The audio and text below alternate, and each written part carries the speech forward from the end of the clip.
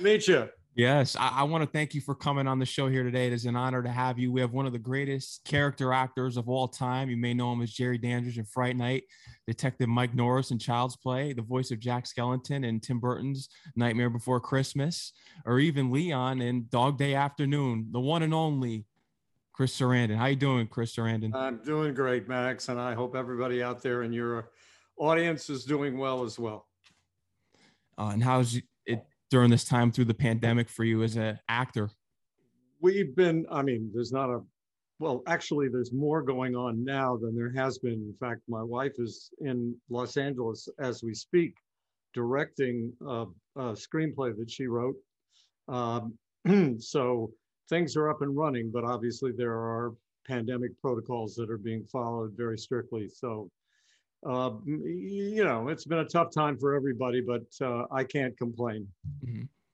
So let's start from the beginning. You were actually born in Beckley, West Virginia. You got it. Attended West Virginia University, and you started out in politics. You wanted to be very popular in college, and eventually worked your way up to the theater classes and the Catholic University of America. Yep. That's where I got my master's degree. And in fact, at the time, I know there are Masters of Fine Arts programs all over the country for acting right now. But at the time, this was a long time ago. We're talking 60s, mid 60s. There weren't a lot of programs that did that. And Catholic U, Yale, and Carnegie Tech were the three that did. And I didn't have a lot of experience in the theater. And so Catholic U was the school I got into. So basically I ended up there, and best thing that could have happened to me.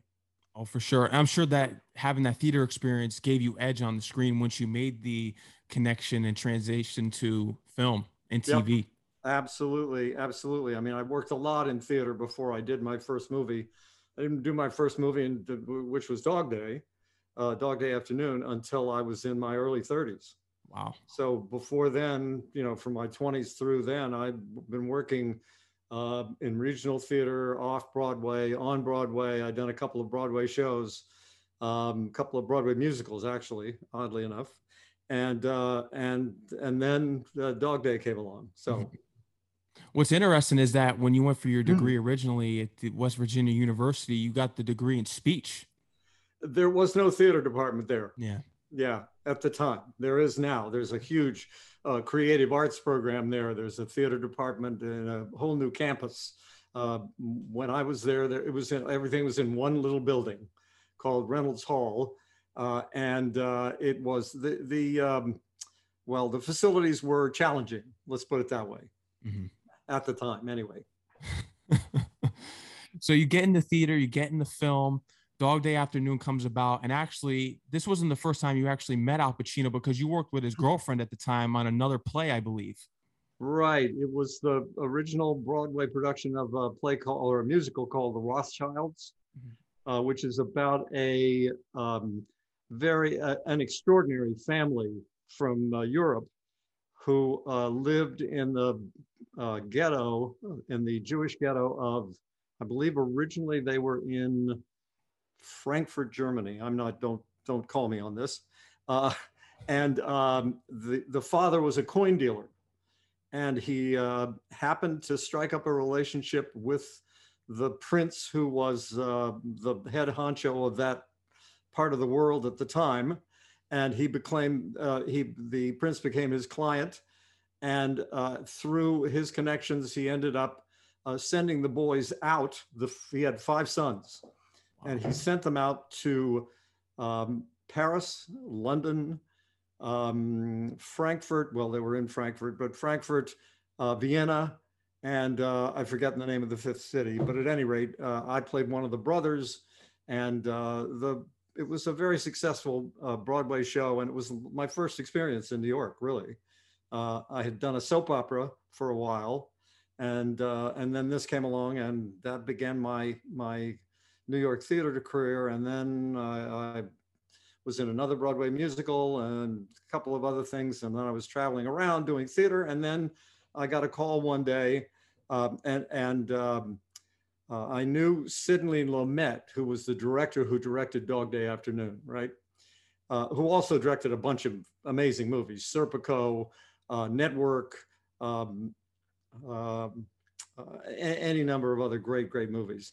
And I knew Sidney because my then ex, or my then wife, Susan, had been in a movie that Sidney directed. So we kind of knew each other.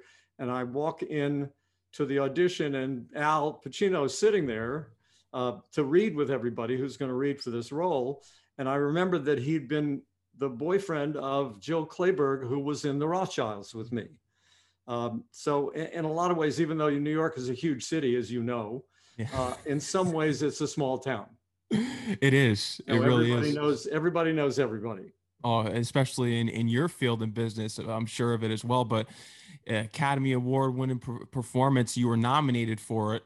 Nominated. I loved hearing the story of when you got to the award show and you thought they were cheering for you, the audience, but they're actually cheering for Sylvester Stallone. This was, yeah, at the time, the red carpet was kind of different. And it was literally as you walked out of your car, you walked down a long, long, long red carpet, and there were stands like bleachers where people sat. And there was a guy in a kind of tower up above, and you had to climb up to get there, who was interviewing everybody who walked through. And at one point, my ex and Susan and I are walking along, and somebody says, "Oh, Army Archer." This is the guy. He was a columnist in Variety, the daily, newspaper. And he said, "Army wants to speak to you." And I said, "Oh, great. Hey, I'm a movie star now." And so I climb the stairs, and I'm standing up there, and I'm talking to Army, and I'm hearing from the bleachers that people are going, "Grass, grass, grass." And I'm going, "Geez, this is pretty hot stuff. I'm now a bona fide movie star, and I'm talking, and I'm holding forth in a very kind of, asinine way, very sort of narcissistic, aggrandizing way." And I hear people going, "Okay," and I said, "Oh, they're still cheering for me." And then I realized they weren't cheering for me anymore. They were cheering for the next guy who was coming up, Sly Stallone. So that put things in perspective, to say the least. Fame is fleeting. Oh, it's just an amazing story, and I love hearing it every time. Did you get to talk to Sylvester Stallone that night? Actually, I knew Sly, and I can call him that because I know him, or knew him a long time ago. He and I shared the same manager. Wow. A wonderful woman by the name of Jane Oliver. And at the time, this was pre-Rocky. I'm talking before the Academy Awards, before anything. Jane was first my agent, and then she became a manager. And she also handled Sly. She handled my ex-wife, Susan Sarandon, and a guy by the name of Perry King, a couple of other people. And so I knew him through Jane. And Sly was basically, a struggling young actor for whom there didn't seem to be a place in Hollywood, because he was such a, he was a kind of hulking figure. And Sly talked with that, that thing that he does. And Jane was his great champion, and she sort of shepherded through the screenplay that he wrote of Rocky. And it became a phenomenon, obviously. And, the sequels, et cetera, and the rest is Sylvester Stallone history. Mm-hmm. From Dog Day Afternoon, we got to go right into Fright Night now. Tom Holland, you didn't know him at first. Eventually, you just got a call, I believe. Was that right, when you got the script? I got the script from my agent. And at the time, I had been working I'd done a bunch of films. I'd done probably 7 or 8 movies, and I'd done a lot of TV specials, that sort of thing. And I got this script called Fright Night. And at the time, I was still pretty full of myself. I'd been on Broadway, off Broadway. I'd done a lot of Shakespeare, and I'm looking at a script, and it says on the cover, Fright Night. And I'm thinking, I'm a high class actor. And my agent said, "Well, it's an offer. They want you to do this." So I said, "Well, out of respect for the guy who wrote it and who's directing it, I'll read it. And then I'll call my agent and say, 'I'm sorry, but I don't do horror movies,' right?" So I started reading it, and within 10 or 15 minutes, I was transfixed. It was a great screenplay. It still is. It's beautifully constructed. And after I finished reading it, I turned to this is my second marriage. Mhm. I turned to my wife and I said, I've got to meet this guy at least, to see what this is all about. So I told my agent, let's set it up. And they kindly flew me to Los Angeles to meet him and the producer, Herb Jaffe. And we sat down and we started talking. And after the kind of pleasantries of, hi, how you doing? How is everything in New York? It's nice to meet you, etc. We had a couple of maybe mutual friends. Tom said, I'd like to describe the movie to you. And I said, oh, great. And he proceeded to describe the movie shot by shot. That is, this is how I'm going to, this is the crane's going to come down here and then it's going to move in on Jerry. There's going to be a such and such, so and so. And by the time he'd finished, like 2 hours later, I looked at him and I said, dude, I'm in. I obviously, it was his first directing job, right? But he had a history of writing screenplays. Right. A number of which had been done in Hollywood. So I thought, let's cast my lot with this guy. This is really an interesting script. It's a wonderful idea. He knows what he's doing. I don't have to worry about that. And it became one of the better collaborative experiences of my life, actually, of my movie life. One of the greatest vampires of all time. We can't forget that. And I love the scene once Charlie comes down from being called from his mother and you're sitting in the chair and you just turn over and you say, hello, Charlie. Just the way that your facial expressions were, you can really tell that you enjoyed this role. Oh, yeah. And I have to give a lot of credit to Tom, who gave me he let loose the reins, as it were, in the sense that he didn't have anything proprietary about the character other than what was on the page. But anything else, any other ideas I had, he was very open to. And also what was great about the experience was that Tom had been an actor. So he understood the kinds of things that actors need to do to prepare for roles. So we spent a number of days before the shooting actually started talking about the characters. He asked us to bring in biographies of the characters, that is, backstories of the characters. And we sat around and chatted. I mean, for a movie of that genre, it was very unusual to operate that way, which is from a level of reality and in a way naturalism, that these are all natural events. They're not supernatural events. And if you treat it that way, then it makes it much more real for an audience. Mm-hmm. I'm curious to hear, when preparing for this role, who was a vampire that you looked up to as an inspiration for this role prior? Bela Lugosi, was it Nosferatu? What was the role that you looked forward to in putting? Actually, all of those. It was all of them. I have always been a big fan of. I'm a major sort of TCM freak. First of all, I still have. I'm going down to watch a movie called Ninotchka as soon as we're done, because it's great. Greta Garbo movie. I think Fritz Lang directed it, or one of the great, Hollywood directors. At any rate, so I was a big fan of the Murnau Nosferatu. And by the way, Tom uses an inspiration a number of the things from Nosferatu, including that final makeup with the big ears and that horrible kind of beast-like face. And the rising out of the casket where Jerry comes up kind of this way and rises from the dead. In the basement scene. Yeah, he based that on Nosferatu. And a number of other things that were, and one of the great things about the script was that it had, because we were all familiar with those movies, and one of the inspirations for Tom Holland when he wrote the script was that he had been saddened by the fact that vampire movies were not taken seriously anymore in Hollywood. That this is pre-True Blood, this is pre Francis Ford Coppola's movie. Even pre-Lost Boys. Yeah, exactly. And so during that period, just before he made Fright Night, a lot of movies were making fun of vampire movies. Love at First Bite. There were a couple of others, right? And he felt that the genre needed a kind of goose, as it were.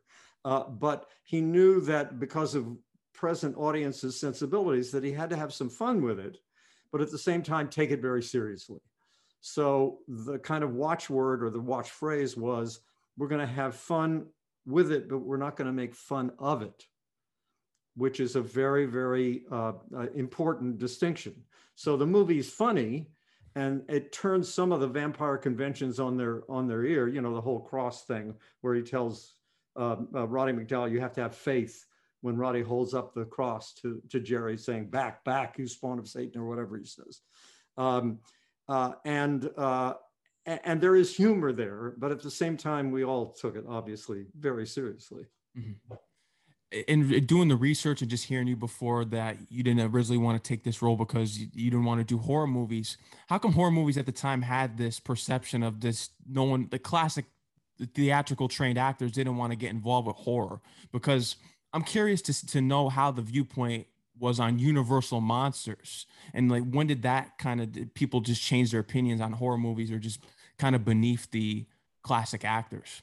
Well, I think to a certain extent, the Hammer films kind of flew in the face of that, you know, with actors like Christopher Lee and Peter Cushing, whom, by the way, I got the chance to work with once, Peter Cushing. Oh, wow. Yeah, I did a CBS Hallmark Hall of Fame adaptation of Charles Dickens' The Tale of Two Cities. And Peter Cushing played the father of my character's girlfriend. Mm-hmm. He played Dr. Manette in it. And I'll never forget the first time I walked into the rehearsal studio where we were going to be rehearsing the play or the movie. And there sits Peter Cushing, and he's got a cigarette in his hand, right, like this, and he's smoking, but he has a white glove on his hand. Mm-hmm. And the fingers are cut out of the white glove, and they're all tobacco stained.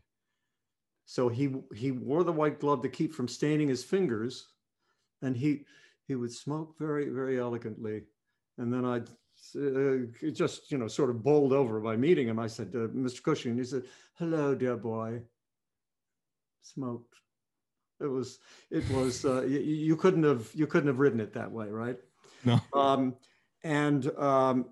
At any rate, I think that they started being taken more seriously as the audience grew, because for a long time the audience was a niche audience. It wasn't when they first came out, when the first Dracula came out, when Frankenstein came out. Those movies were general audience movies. Everybody went to see them, and people loved to be scared. And then somehow they took on, over the years, a kind of second-class B-movie sort of feel. And of course, a lot of them were made that way, made very cheaply, not with big budgets. And it started to change with movies like Lost Boys, Fright Night, Francis Ford Coppola's Dracula movie, the Anne Rice movie that Tom Cruise did, and Brad Pitt. And I think there was a gradual kind of recognition. And also then there were a couple of television series that became very popular. True Blood became very popular. And Buffy the Vampire Slayer. Yeah. Dark Shadows. Exactly, Buffy. Yeah, exactly. Well, Dark Shadows goes back a bit, but still.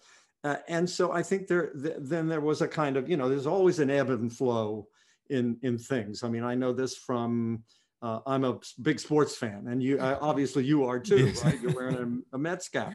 I'm a Yankee fan, by the way, but that's okay. Yeah. And I'm a Knicks fan. I'm a Knicks fan too. Oh, all right. We're totally solid then. Yeah. But you know, you've seen what's happened with the Knicks for years. Yeah. And, you know, but there was a time when there was greatness, and then the ebb, and then now that we're back in the flow again. Yeah. This is life. And very often that happens in show business as well. And quite frankly, it ends up, the bottom line is the bottom line. What sells? Yeah. And horror movies started selling again, and they became more mainstream. And also they became much more predictably moneymakers. And in a world where, except for the big tent Marvel movies, the big special effects movies, there are no sure things anymore, except for horror movies. Horror movies almost always make money. You do. And so they tend to attract then better actors. They also tend to attract better directors. And certain directors also become very well known for their genre work. And, look at John Carpenter, look at any number of great horror directors. Wes Craven. Yeah, exactly. Tom Holland. That's right. Can't forget about him. Yeah, Tom's specialty as well with Child's Play and Fright Night, and he did the TV version of Thinner, the Stephen King. So things they go in cycles, and we are now in, I think, a time when horror movies are appreciated much more. Although, and I will say this as a kind of just a personal nitpick, that the ones that scared me the most were the ones that showed less. That is, the ones in which you were anticipating something happen, something would happen. Something happened, but it happened just off camera, or it happened on camera to the point where there wasn't a limb that came flying at you on screen, or there weren't fingers being chopped off, or whatever. And if you look at Fright Night, there's first of all, there's no CGI in that movie at all. No, thank goodness. No, yeah, not one bit. It's all old-fashioned FX, special effects stuff.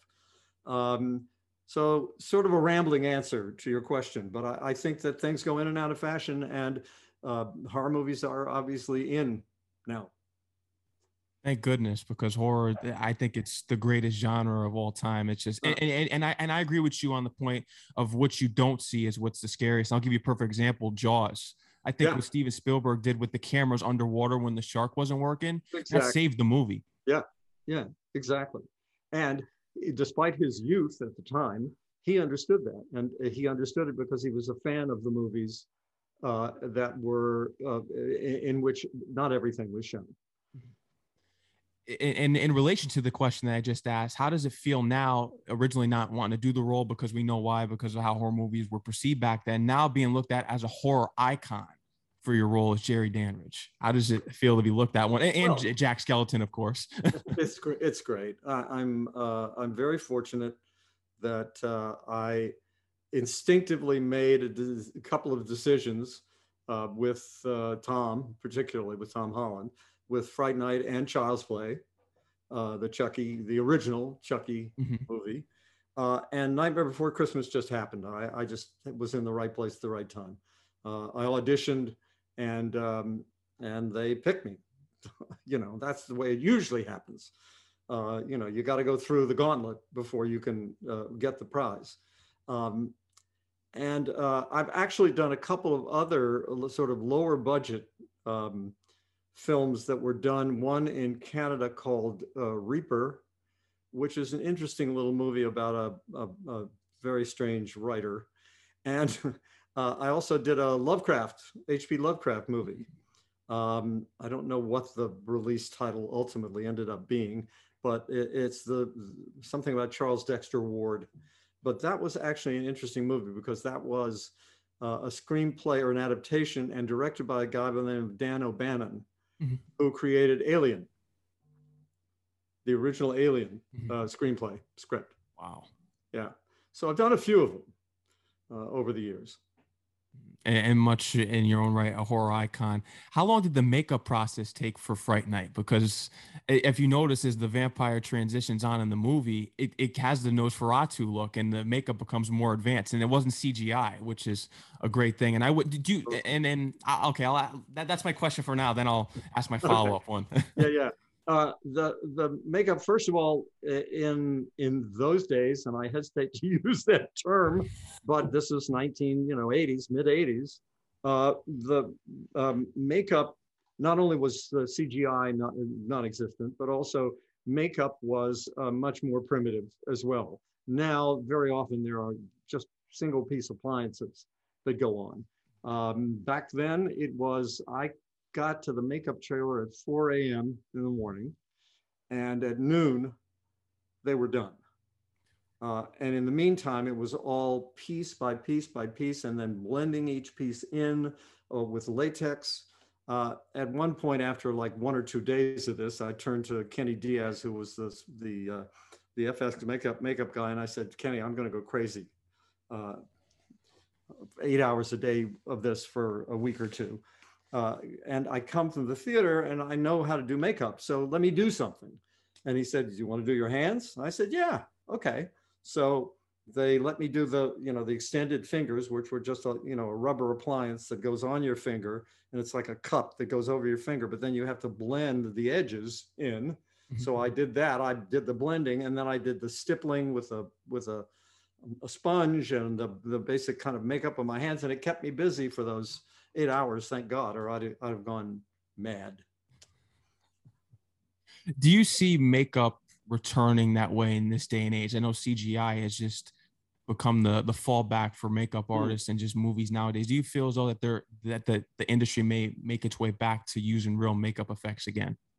Well, I don't know the answers to that because I'm not involved in many situations in which that kind of makeup is done. Mm-hmm. I do know that even after that, when, for instance, Billy Crystal's makeup in Princess Bride, mm-hmm.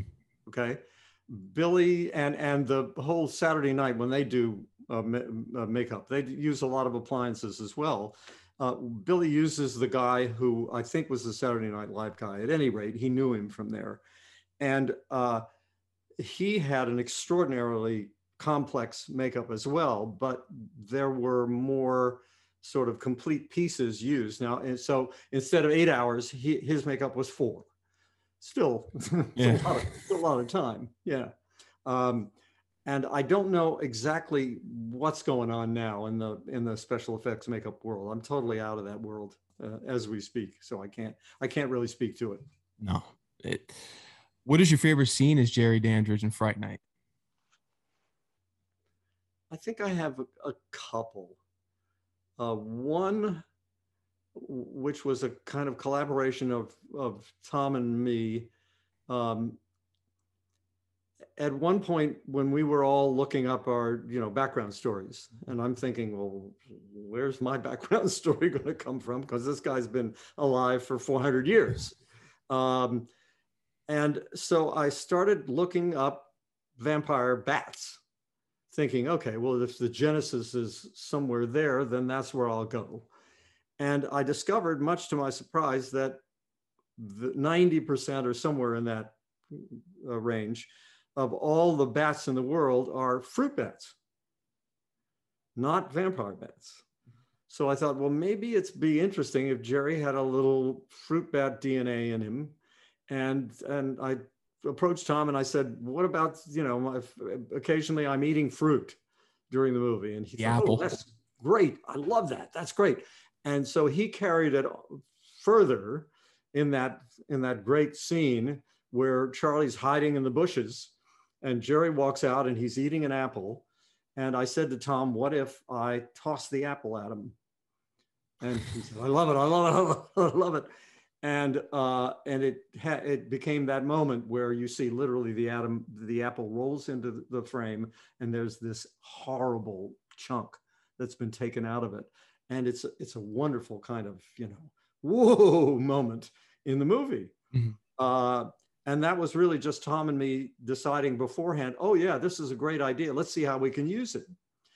The other is the scene where Jerry first confronts Charlie in his room, and he grabs him and he shoves him up against the wall, and Charlie's kicking the Pokemon machine, and Jerry gives him the choice of forgetting about it, which is one of the great things I think that Tom allowed, and it was in the script originally, of giving Jerry some humanity, of not just making him this rapacious monster, but someone who has to tell you somehow that while the life of a vampire is very romantic, there's also a price. And that price is you're hunted for eternity. And so he says to Charlie, I'll give you a chance, Charlie, whatever the actual dialogue is. Just forget about it and then, we're done. And Charlie refuses. And Jerry just says one word. He just has one word, and it's just fool. But I tried to imbue that with the underneath the word, with the sense of, oh God, now I have to kill you, and I don't want to kill you, but I will, because that's what I am. It's sad, but it's also your fate. All that in one word. And to me, that's the magic of movies, and also sometimes the magic of acting, is that often one word can convey so much, especially on screen. You know, you see it, so Yeah. so close up. And it was perfectly performed. Full that delivery, as you just clarified right there. Thank you. Thank you. Roddy McDowall, you had a very close relationship with him. He used to invite you to dinner, and there are tons of celebrities there, movies that you grew up watching, even in your 20s and 30s. Yeah, yeah. Roddy was an extraordinary human being. He was, first of all, if your audience is familiar with Roddy from his work, but probably more of them are familiar with Planet of the Apes. Planet of the Apes. Right. But I was a fan of Roddy's from the time I first saw a movie called How Green Was My Valley, which is a John Ford movie, one of the great John Ford movies of all time. John Ford also directed The Searchers. He directed Ty Yellow Ribbon. I mean, John Ford is like one of the great iconic directors of Hollywood history, right? He's primarily known by most people for his collaborations with John Wayne. But this was a movie in which it's about a Welsh coal mining town, and it's based on a novel. And Roddy was a little boy in the movie. He was like 6, 7 years old, and he was amazing in this movie. And then he went on to do National Velvet with Elizabeth Taylor and any number of movies as a child star. And then he matured into becoming a very fine featured actor in Hollywood. And he also was a student of film. He had hundreds and hundreds of prints of movies that he collected over the years. And he also knew everybody. And he loved to have dinner parties. His dinner parties were famous because you'd sit down, if you were invited, you'd sit down at the table with, I didn't sit down with her, but Elizabeth Taylor. Or one night I sat down at a party with Liza Minnelli and David Hockney, this very famous painter. I mean, you name it, they came to Roddy's because Roddy knew them, and he was their friend. It wasn't a kind of, I do this because I'm Joe Hollywood. It was because Roddy was a genuine friend. In fact, through my life until Roddy died, on my birthday, no matter wherever Roddy was, I would get a card from him. Wow. If he was in Europe, if he was in Russia, wherever he was, he always remembered his friends' birthdays. And in fact, in our house now, as you walk in the foyer of our house, there's a bench, a pew from a church that Roddy gave me and my wife, Joanna. Joanna worked with him as well. She did a tour of a play with him. Wow. For quite an extensive period of time. And he was just genuine, straightforward, no BS, a lovely human being. And the stories about old Hollywood were just, he knew all the gossip. He knew where all the bodies were buried. So between shots, we'd sit around and talk, and Roddy would tell stories. And they were unbelievable. And he's deeply missed. And what a saint, oh, yeah. Just him sending you birthday cards every year, no matter what. There's family members that don't even remember my birthday. Yeah. Who does that? Nobody. Yeah. Roddy did it. No, and he was an accomplished photographer. He was an amazing photographer. You got that right. Yeah. Fright Night Part 2. Did they ever contact you to reprise your roles, Jerry Dandridge? Was there anything that came up for that? No, I don't think, first of all, Tom wasn't involved. That's right. And if Tom had been involved, I'd have perhaps thought about it. But I think that he felt, because the original worked so well, that he didn't want to revisit it. But he did put his imprimatur on the movie and say, okay, you guys want to make it? You go ahead and make it. Tommy Lee, I forget Tommy's name, the gentleman who directed it, and Julie Carmen. I believe, who was the female protagonist in the movie, or the female vampire. Um, but no, I wasn't involved, nor was I really interested in being involved. Not that I thought it was going to be bad or anything. It's just, it's time to move on. Yeah. I've done it. Let's do something else. Doing my research online, the cameo in the 2011 Fright Night. How do you feel about the remake? Actually, I think they did a really nice job. I know I have a lot of fans who come up to me and say, "Oh, the remake," and I try to calm them down a little bit and say, first of all, they spoke of it immediately as a reimagining, not a remake. That they didn't want to make the same movie, even though they were basing it on the original. And secondly, there was a kind of reverence for the first one by everybody who was involved in the second one, or the quote unquote remake, but the reimagining. And in fact, Colin Farrell, the first day I arrived, I hear a kind of sheepish knocking on my door, my dressing room, and it's Colin, and he walked in and he was nervous. And I said, "Hi, how you doing?" We shook hands, and he said, this is weird for me. I said, "Why?" And he said, "I watched this movie 50 times when I was a kid." And he said, "I'm such a huge fan, and I just wanted to bring you something." And he brought me this extraordinary bottle of wine, and he gave me a boxed set of the Carl Dreyer Vampire, which is one of the original old vampire movies. And the company couldn't have been nicer. They all were huge fans of the movie. Anton Yelchin, who was sadly missed, was a lovely young man, and Toni Collette. They were all just so great. And as I say, I think they did a nice job. Mm-hmm. It's not the original, but hey. That's my opinion on remakes. I just can't, because I'm such a purist. I love the originals. I respect the original bodies of work. I wish there would be more John Carpenters, Tom Hollands, and Wes Cravens out there that would create something new, but that's hard to ask for in this day and age. Yeah, right. You established such an amazing relationship with Tom Holland. He wants you to play Detective Mike Norris in Child's Play. He had to fight for you to have that role.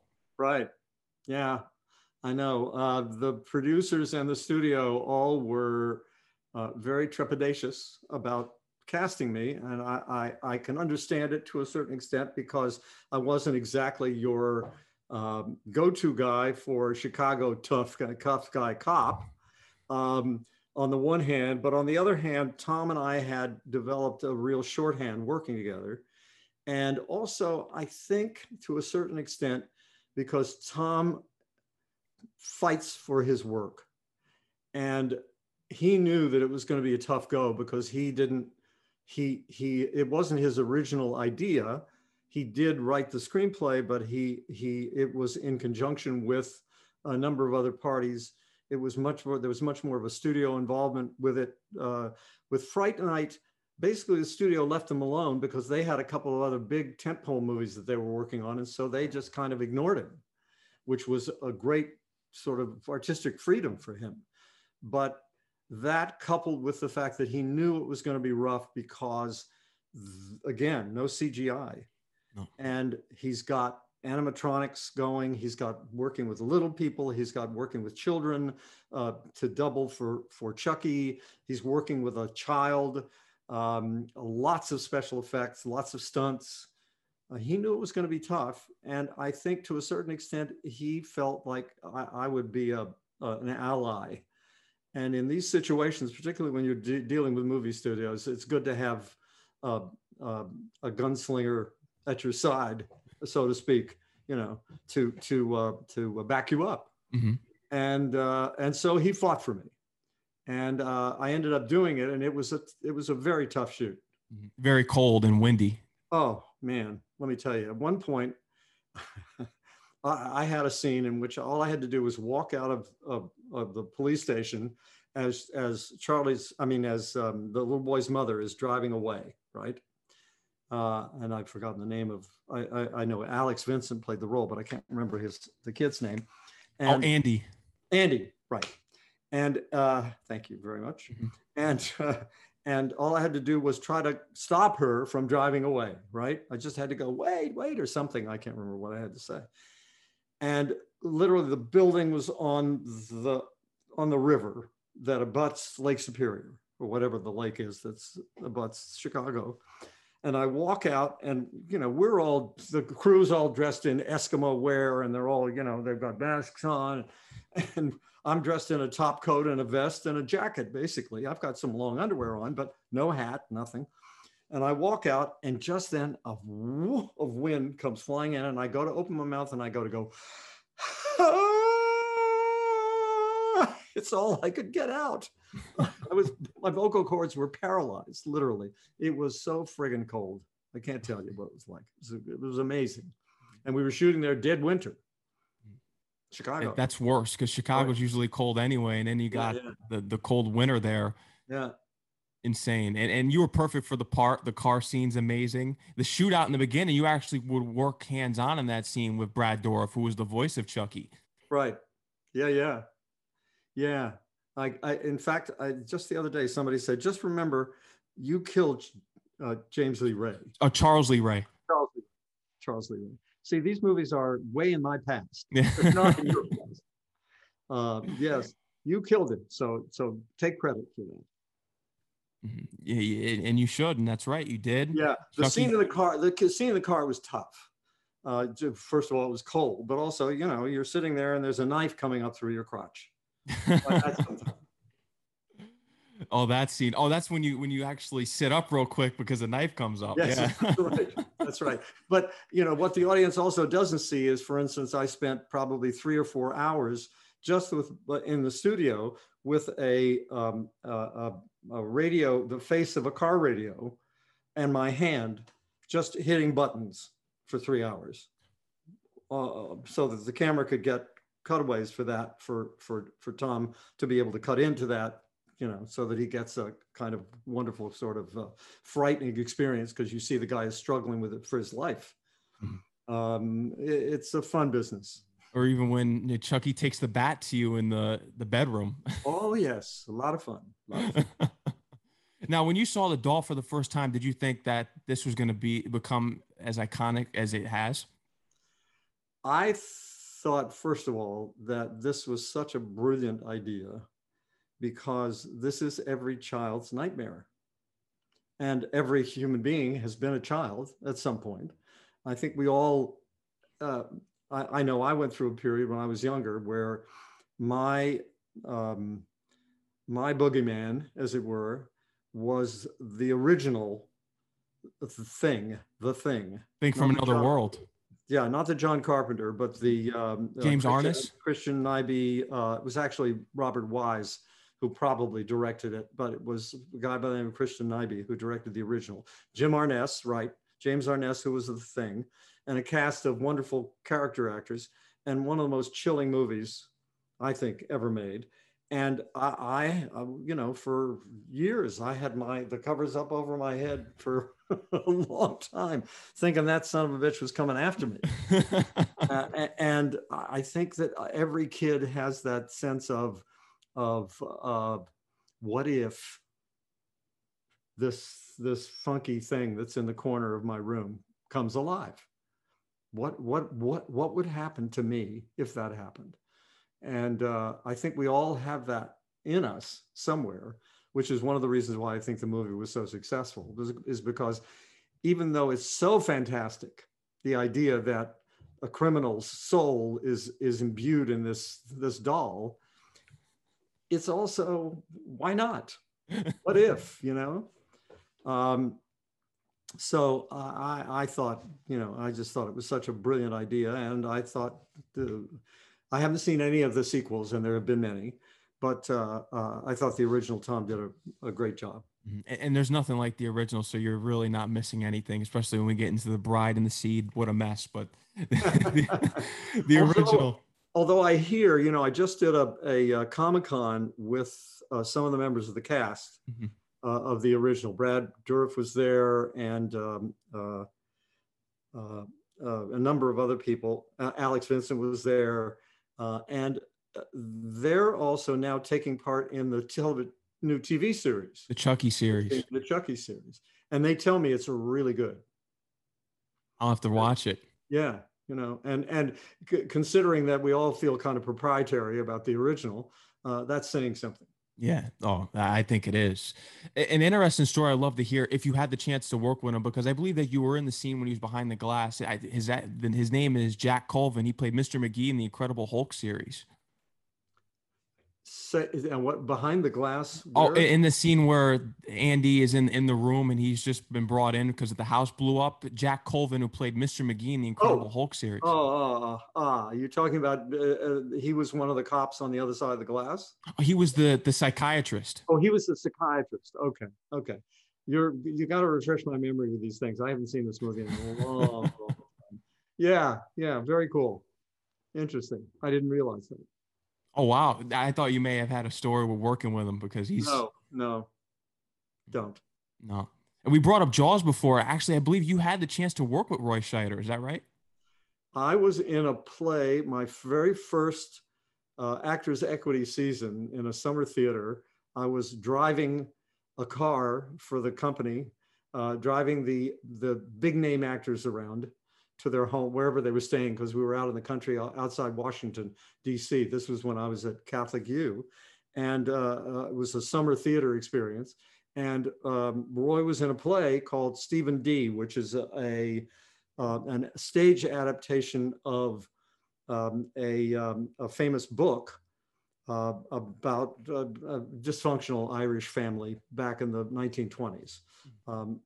And Roy was in the play. And so I got a chance, I played a minor character in the play, and I got a chance to work with, or at least, be around Roy.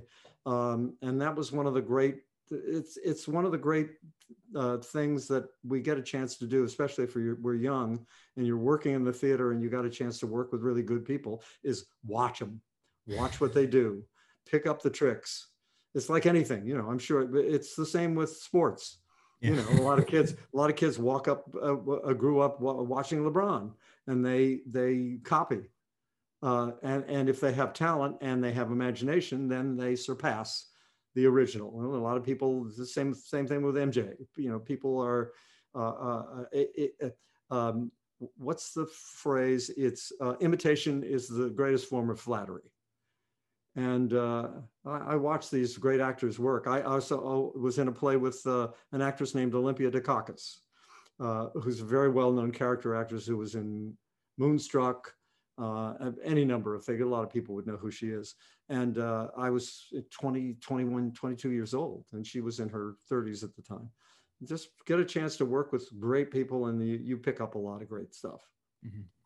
Tim Burton's A Nightmare Before Christmas. We got to get into, what does this film mean to you? Because this has become such an iconic film for not only just one holiday, two holidays, and the merchandise for this film. Oh my God. It's all over the place. it's astonishing. When I do Comic-Cons, there literally is everyone I do, something new is shown to me. In fact, I've got a lot of the stuff.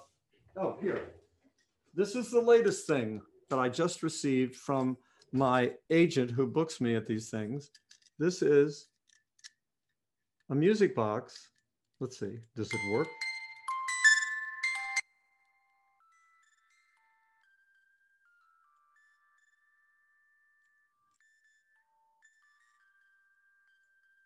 Da, da, da,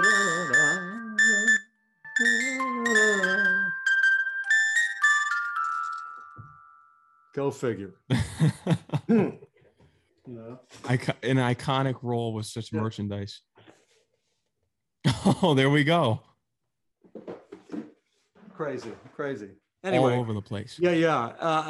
That was just one of the serendipitous things that happened in my life, because I just went in to read, and they were casting to The Voice because Danny Elfman had already recorded the music and already recorded the songs.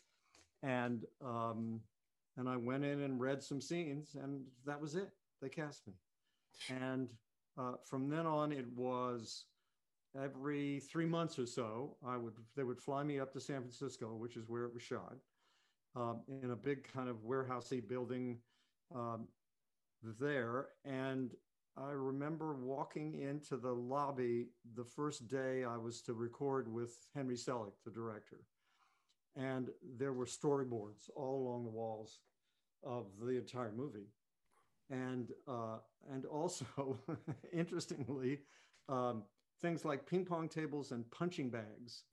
And I thought, what?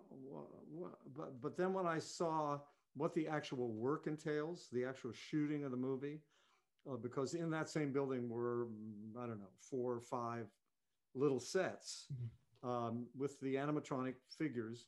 And literally, it's one frame at a time. So let's say that Jack's hand is doing something like that. Okay.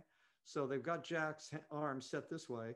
They move a finger, they shoot a frame. They move a finger, they shoot a frame. They move a finger, they shoot a frame. They move a finger, they shoot a frame, so on and so forth, so that they get 11 seconds of usable film a week. Now, normal, you when you're shooting a movie, regular movie, you get 8 pages a day or 5 pages a day or whatever, And and I would go into the studio with Henry Selick, and Henry and I would record 2 or 3 scenes, just me and Henry. I worked once with Catherine O'Hara, who played Sally. She and I did the Jack and Sally scenes together. Other than that, I always was by myself and with Henry, and just doing the lines over and over. Okay, try it this way. I would do it that way. And then he'd say, okay, try it this way. And I'd do it this way. And now hit this word. And then I'd hit this word. If anybody has a romantic conception of what doing voiceover work for animated movies is like, that's what it is. It's not romantic. It's a lot of repetition. And then Henry would put the voice work together in the way he wanted it. And then they would animate that section of the movie that I did. And it took them 3 months to do one day's work for me. So it was the same with all the other characters as well. It was an extraordinary experience in a lot of ways, particularly the first time I saw the whole movie, because they sent me, because Tim Burton, after the whole thing was put together, Tim wanted to do some work on it, voice work on it. And there was some stuff that I had done, and I wanted to do some, I wanted to make some changes, or at least, ask if I could. And so they sent me literally a VHS of a black and white version of the movie with a time signature code showing on the bottom of the screen as you're watching it. So very primitive, right? And I put it in the machine. And at the time I was working in LA, working on another picture, and my kids were with me, and they were out doing something. I don't know, they were little kids at the time. I mean, they were, maybe the oldest was 6. Wow. 6, 3 and 4, 3.5 or 4.5. And the little one was, a toddler. And I'm watching it, and I've got a notepad, and I'm taking notes about some of the stuff I'd like to work on if I can. And suddenly these 3 little figures are in the room with me, and they're like this. And this is no color. The time frame is, is running across the bottom of the thing. It is as primitive as you could get, and they were transfixed. And I knew then that there was something really special about this. I had no idea that it would take on the life that it's taken since then. No conception. Now, part of that is the Disney machine. And I say that in a good way. It's their ability to promote and also create these products, which keeps the interest up. But also it's the magic of the movie itself. It's that stop action animation that is unlike anything else. It's not like any other kind of animation. It's not like computer animation. It's not like regular old fashioned conventional animation. It is a creature all its own. And it has that kind of, there's something about it that's just, and you've also got a great story, great characters, great music, and a visual rendering of a world that is totally unique. Mm-hmm. Totally unique, with lots of little, and it takes watching any number of times, because you always see something different every time you watch it. You know, you see little things going on in the background that you didn't realize were happening, that are jokes that the animators created. And, you know, they had no idea that people would be watching these over and over and over. They just did it because it struck them as funny. The Pumpkin King, we have it every year. It's a must watch. Oh yeah, 100%. Yeah, great. It's a must watch for people around the world. You were actually able to reprise the role a few times, I think, at some Disney World events. I've done all the voice for Jack at Disney World and Disneyland, the haunted whatever they do at Halloween. Also the video games, the King Hearts. There are 3 or 4 video games that I've done where, again, you sit in front of a mic and you repeat lines over and over again, and you scream and you yell, so that the people who are playing the game can have choices. It's crazy, but it's also interesting. I want to get into your most proud role. What role are you most proud of throughout your entire career?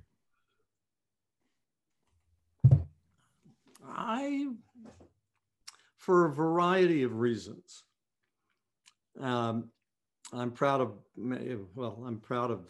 obviously, of that, of Nightmare Before Christmas, just because of what it's become. I'm really proud of Princess Bride, just because we had such a great time. And also I loved that property. I read the book way, like, you know, years and years ago, 40 years ago, 50 years ago. And the group of people who were involved, including Rob Reiner and Chris Guest and, you know, Robin Wright and Carrie Elwes, who's a very close friend. Dog Day, I'm really proud of, because it was the very first movie.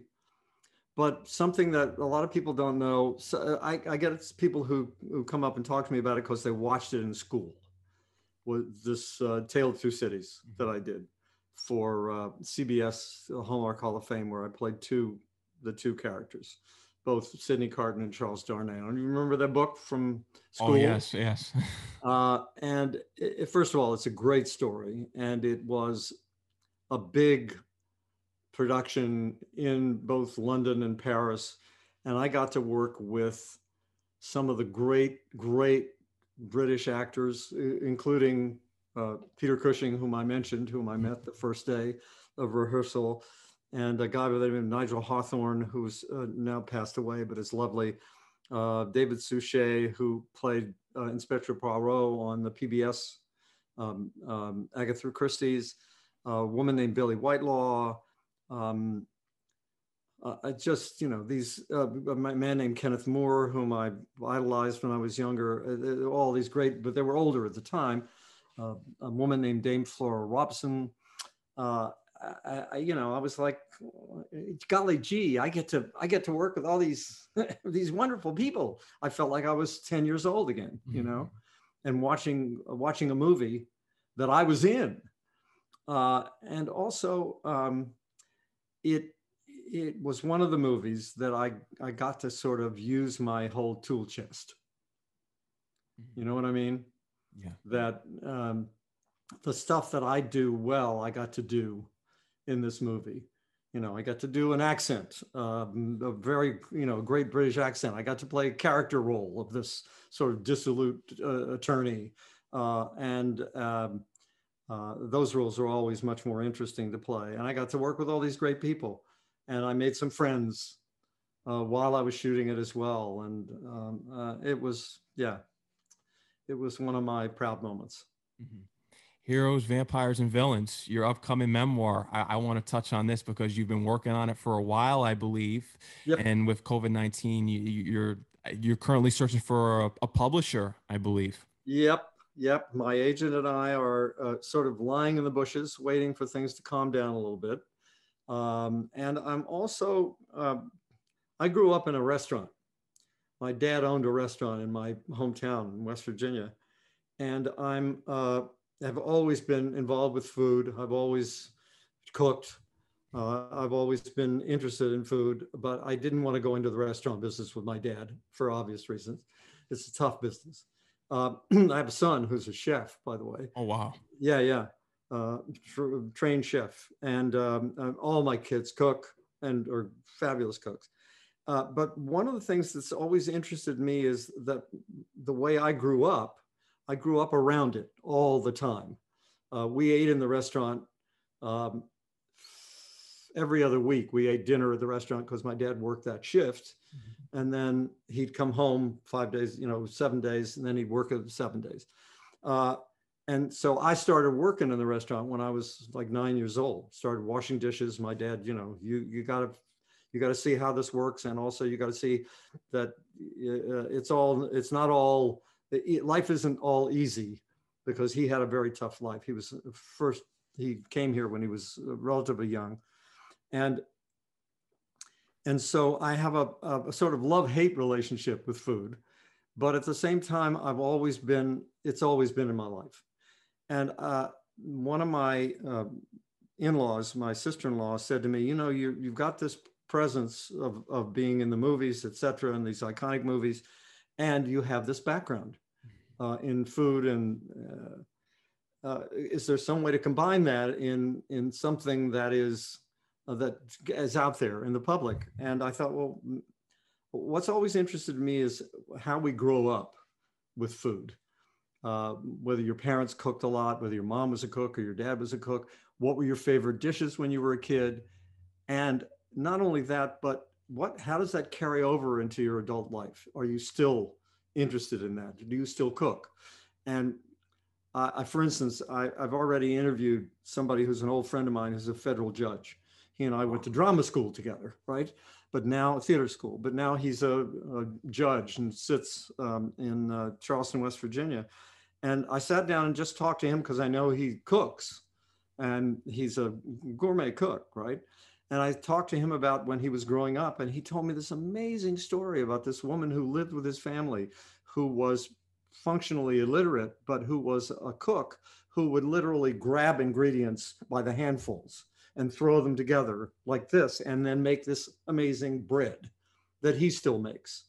So what interests me is that kind of story of first of all, the picture of this woman that he paints so beautifully, and also this recipe that he now makes himself. So it's a thread of his life that he carries with him into he's in his 70s now, and he still makes, and he can only make 10 loaves at a time because that was her recipe, right?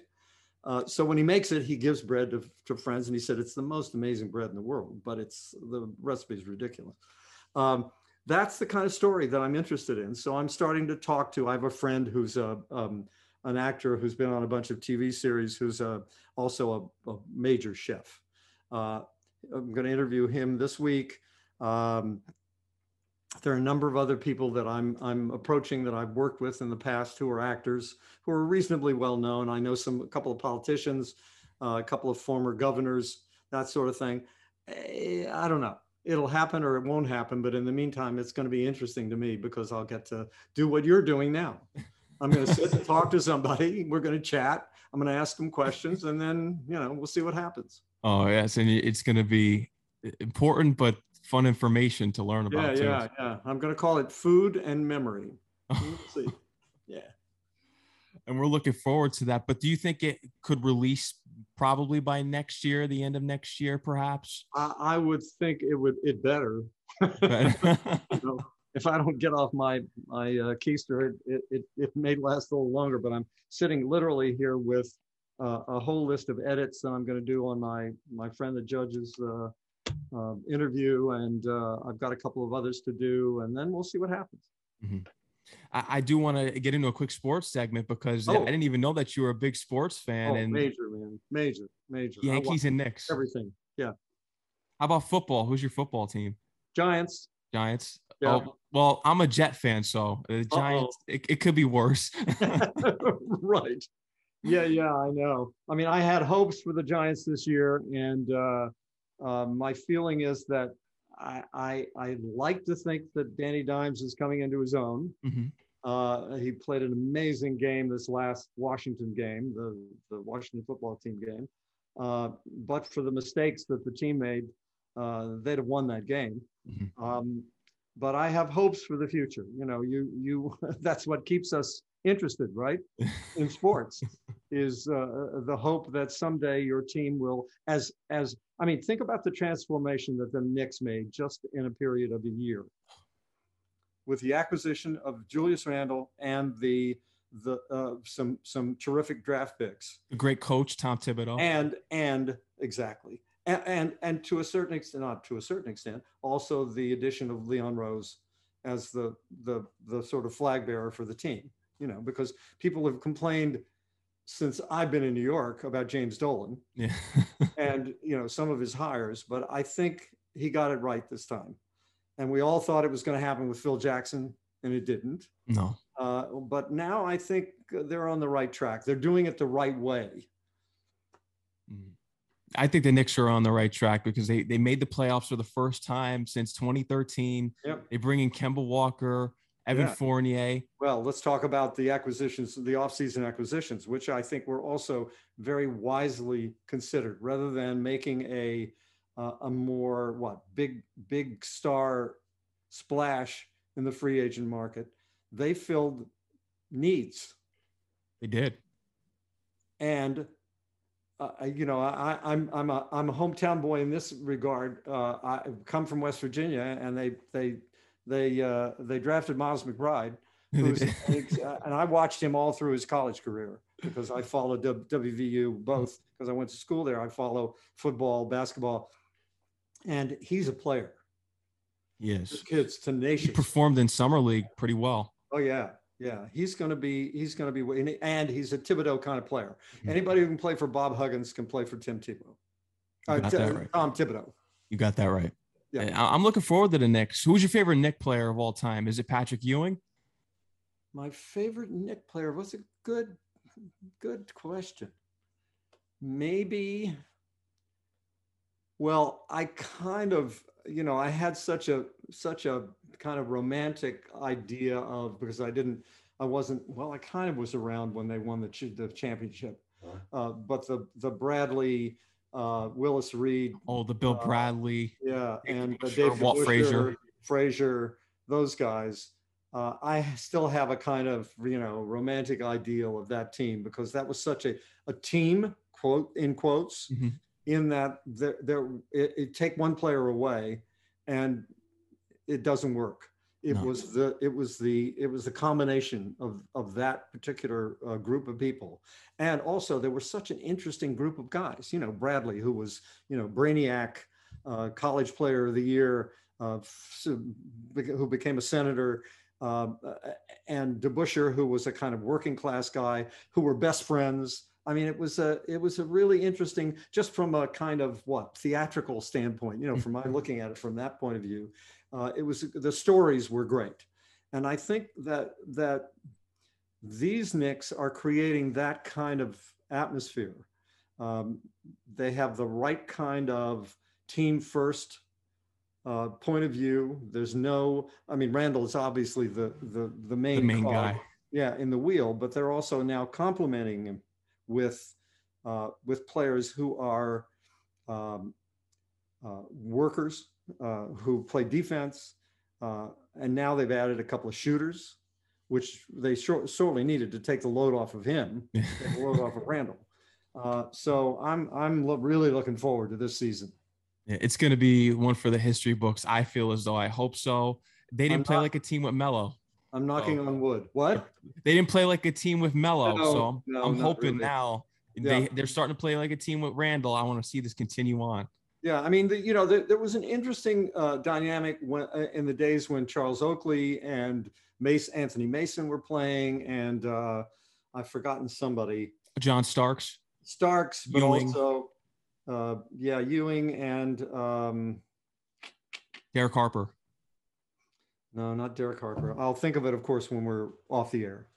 At any rate, that was an interesting team too. But I think they're back. We'll see. You know, the league is loaded. Yeah. especially the Western Conference. Yeah, especially the team across town. And the Nets. Right? Yeah. And the Nets. Yeah. But I think it's a better kind of story narrative when you're not playing, when it's not about three superstars, it's about a team coalescing together to create something that's better than anything else. We'll see. Yeah, we'll see. Yeah. I'll be thinking of you. Yes. Yankees. I'm sure you're not happy the way they performed this year, but even though after the trade deadline, they got better. They got better, but they keep going through swoons. I've been watching a lot of Yankee games. My wife is out of town, so I don't have to worry about her complaining that I'm watching baseball all the time. And I've been watching a lot of Yankee games, and it's so interesting, the dynamic of that team. Their pitching carried them for a while, and then Herman got injured. Severino's been injured forever. Now he pitched an inning last night or two. I don't know. I left the game when they were ahead 7-1 because I had something to do. It's a kind of interesting mix of veterans and young players, and players who are on you can't call some of those players on the ascent because they're star players, but they haven't quite put it all together at one time. They had that great streak, that 13-game streak, and then they lost 8 of 9 games or 7 of 8. Can't remember now, but now they're on a little kind of mini streak, although they lost the series to Cleveland a couple of days ago. So they're hard to figure out.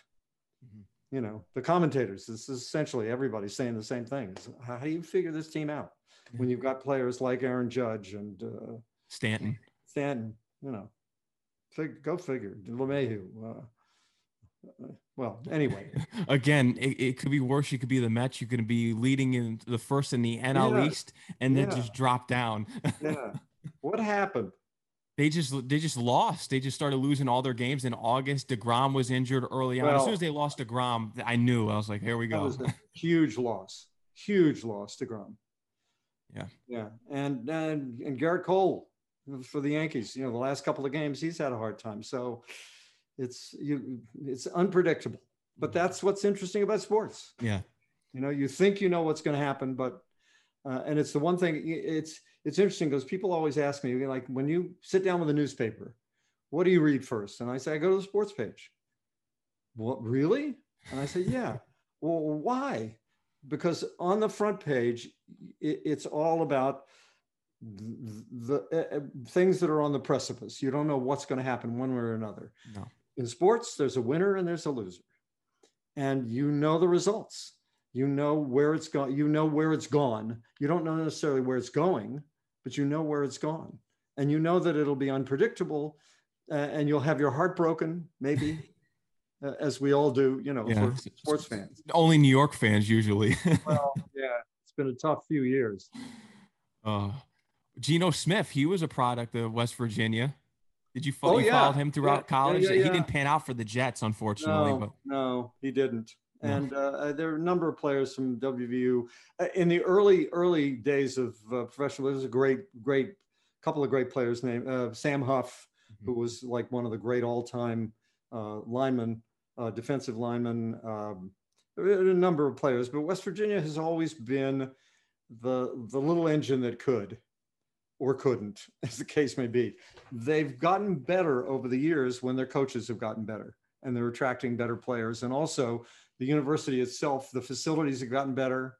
The facilities are now extraordinary. I took my son there when he was going to go to college, and we walked into the student union. Now the student union was a barn with the rafters, steel rafters showing when I was there. Basically, it was just a bunch of tables and a couple of ping pong tables. Now there's a climbing wall, and the facilities are extraordinary. Yeah. 3 different campuses, and it's like 25,000 students. And I actually talked to a lot of kids who go to school there, and they love it. And it's changing. It'll be interesting. It will be. It's going to be interesting. Yeah. Chris Sarandon, is there anything else you would love to let my audience know? Anything that you have coming out? I believe you're going out to LA. So if you want to promote whatever work that you have coming soon. I'm essentially just going out to visit with my wife, who's directing a movie out there, and the movie is called The Grotto, and it will probably be out sometime in toward the end of 2022, and it's a wonderful, wonderful script, really fabulous. My book, who knows, maybe sometime in 2022. The podcast, hopefully sometime in the next 6 months, 8 months, that'll be happening, and my 9 grandchildren, whom I dote on and just adore. Oh, and congratulations on all your achievements and work. And in the podcast, I want to get into this a little bit before we close out the show. What's the podcast going to be about? Well, essentially, it's going to be about growing up with food. Oh, so that's the podcast. Okay. Yeah, that's the okay. podcast. Yeah. So we talked about that before. I thought that was going to be a segment of the book. Okay. So that's the podcast. No, that's the podcast. And it's essentially going to be called, I think, we'll see what the title will be, but Food and Memory. Okay. And that is the things you remember from when you were a child, what food evokes in your life, because it's not necessarily just about the food. It's about what was happening at the time. Who you were in love with, who, your girlfriend, college, who knows? I don't know where it's going to go. I know that the interviews I've done so far have been very interesting because the thread is long in our lives, and it has many, little knots in the thread that take us along our way. Mm-hmm. I want you to let your fans know where they can follow you on social media as well. Well, I am I have to actually have to look it up because I have different monikers, different names. I don't have my phone here because I would, but anyway, on Instagram, I am the real Chris Sarandon, I think. Mm-hmm. I can't remember my Twitter moniker or my Facebook. I'm impossible. Just look me up. I'm a throwback in a lot of ways to the social media game, but I'm getting very sort of conversant with it. Here's my phone. So, and I'm also on something called Cameo. Okay. Which I do recordings for people, mm-hmm. For birthdays, that sort of thing, which I thoroughly enjoy. Mm-hmm. It's so much fun and so interesting. I am on the official Chris Sarandon on Instagram, and that links to Facebook. And I'm not sure what I am on Twitter. I can never figure Twitter out. Yeah, that's the most difficult platform to use, in my opinion. And it doesn't really interest me having people, talk in real time. Yeah. I'm just as soon sit down and watch an old movie. Yeah. Chris Sarandon, I want to thank you for your time here today. I enjoyed our conversation, our interview. And once you drop your memoir, we'd love to have you back on the show. After I read it, we can go over some things. Absolutely. Absolutely. It's much more involved than any of the stories I've told so far. And it's a pleasure to meet you, Max. I'm so glad that I got back in touch with you. Of course, and it's a true honor. I'm looking forward to reading the stories about Dino De Laurentiis and the projects that you turned down. Yes, right. All right, you take care. You too, Chris. Enjoy the rest of your day. Stay safe. All right, man. Go Knicks. Go Knicks.